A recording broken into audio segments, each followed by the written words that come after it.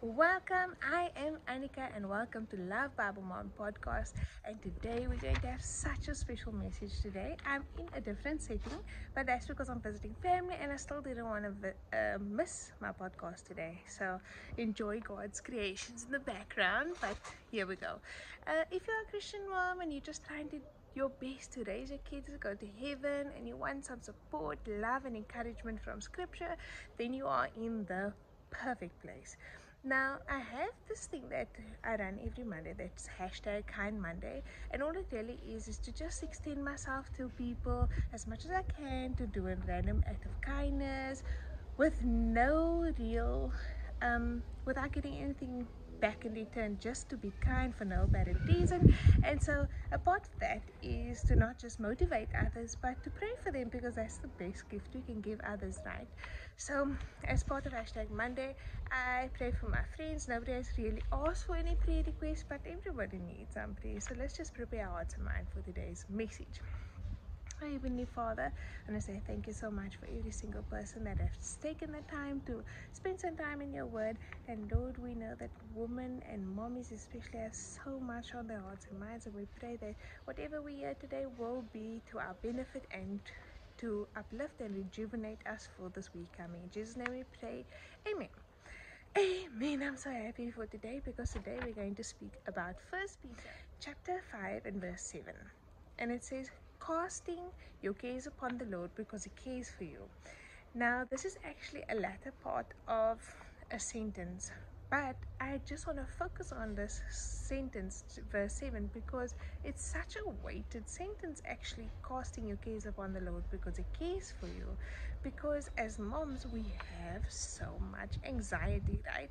Like, we have to think about so many things, especially at this time of the year where we're thinking about the small budget that we have, with so many gifts that's shoved up into the small budget. And is every family member going to get along at Christmas dinner? And what about back to school stationery? And there's so many things on mom's minds, and our anxiety is really high. And sometimes, I don't know about you, but I feel like, should I bother the Lord or something so stupid if I can try and sort it out by myself?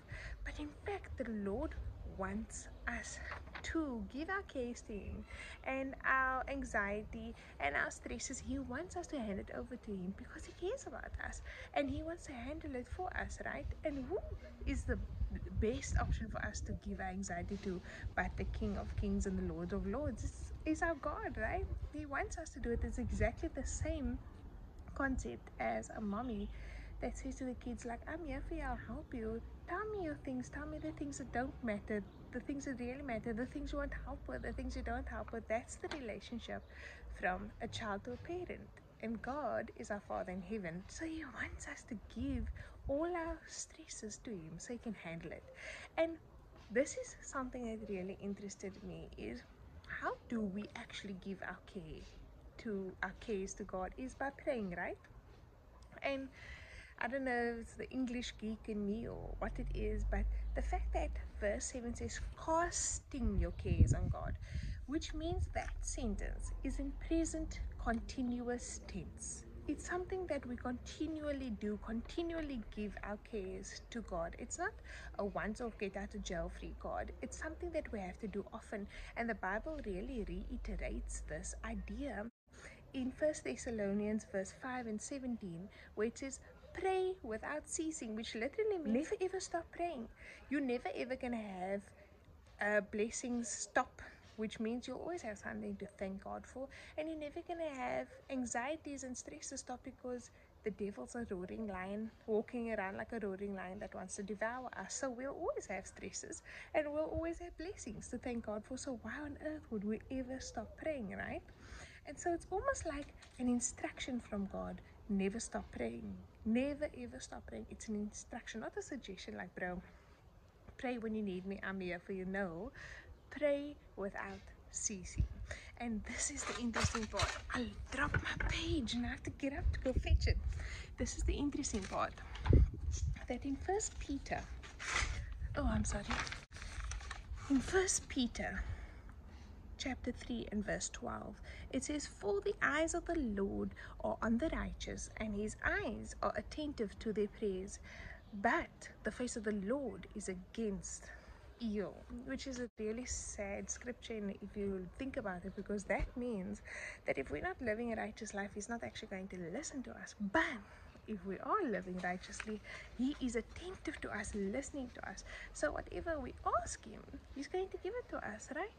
Just like in the Bible, it also says if your father and your child asks you for something, for bread, are you going to give him a snake? So we cast our cares on the Lord through prayer, right? And now the second thing is, and this is very interesting, because we want to ask God for help, but we want to tell him how to help us. Right? We want to say to him, here's my options that I want, A, B, C, and D, and you can choose one of the options, help me out. And that's not what God wants. And I really think about Adam in this case, because Adam was lonely in the Garden of Eden. God saw that, he cared for him, he knew he had a need, right? And he filled his need. But if Adam had to say, look, I'm lonely and I need this, and he told God what he wanted, he really restricted God and God's mighty hand to make a plan for him, because Adam, in his human mind, didn't even have a small sense of comprehension that what God had planned, to literally take a rib from him and create this whole beautiful woman just for him, that wasn't something that his human mind could have understood. And it's the same for us when we pray for God. Say, help me, Lord, not these are my solutions, pick one.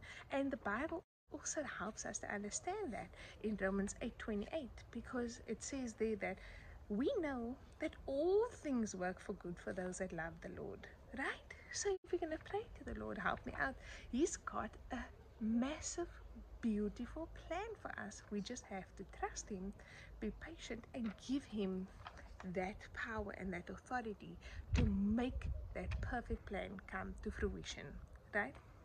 And it's so difficult for us because we don't want to hand over our power, because we all kind of struggle with pride. Because if I say, Lord, I need help with this, it's kind of like us feeling like we're not independent, we can't do it on our own. But that is the complete opposite of strength, in my opinion. Asking for help from the Lord is what is instructed from us from the Bible. And now here's the interesting part also. Once you've taken those steps, you have prayed, you casted your cares on the Lord, you didn't try to control the way that he's going to help us. The next difficult step is to be patient, to wait for him to bring this to fruition in his timing. And sometimes it's so difficult to be patient, but God's timing is perfect. And in Isaiah 30:18, it says, for the Lord is a God of justice. Blessed are those that wait for him.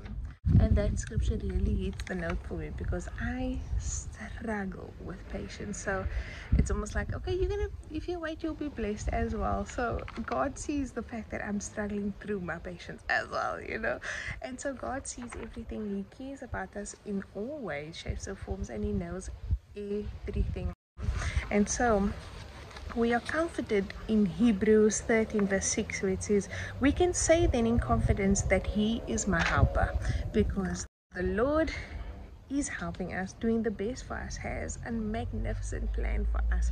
All we have to do is trust him, ask him to help us, and be patient waiting. I say prayer is part of our tango. It takes two to tango, and our steps that we have to take is to pray to God and ask him for help. We can't really do much if we don't ask him for that help and give him the cue to do his steps as part of the tango. So while we pray and while we give God our anxiety, we can be excited, because we know, like Hebrews says, that he is a helper and he has a brilliant plan for us, one that's far beyond our imagination. I'm sure Adam never ever could have dreamed that he was going to get a female from his rib.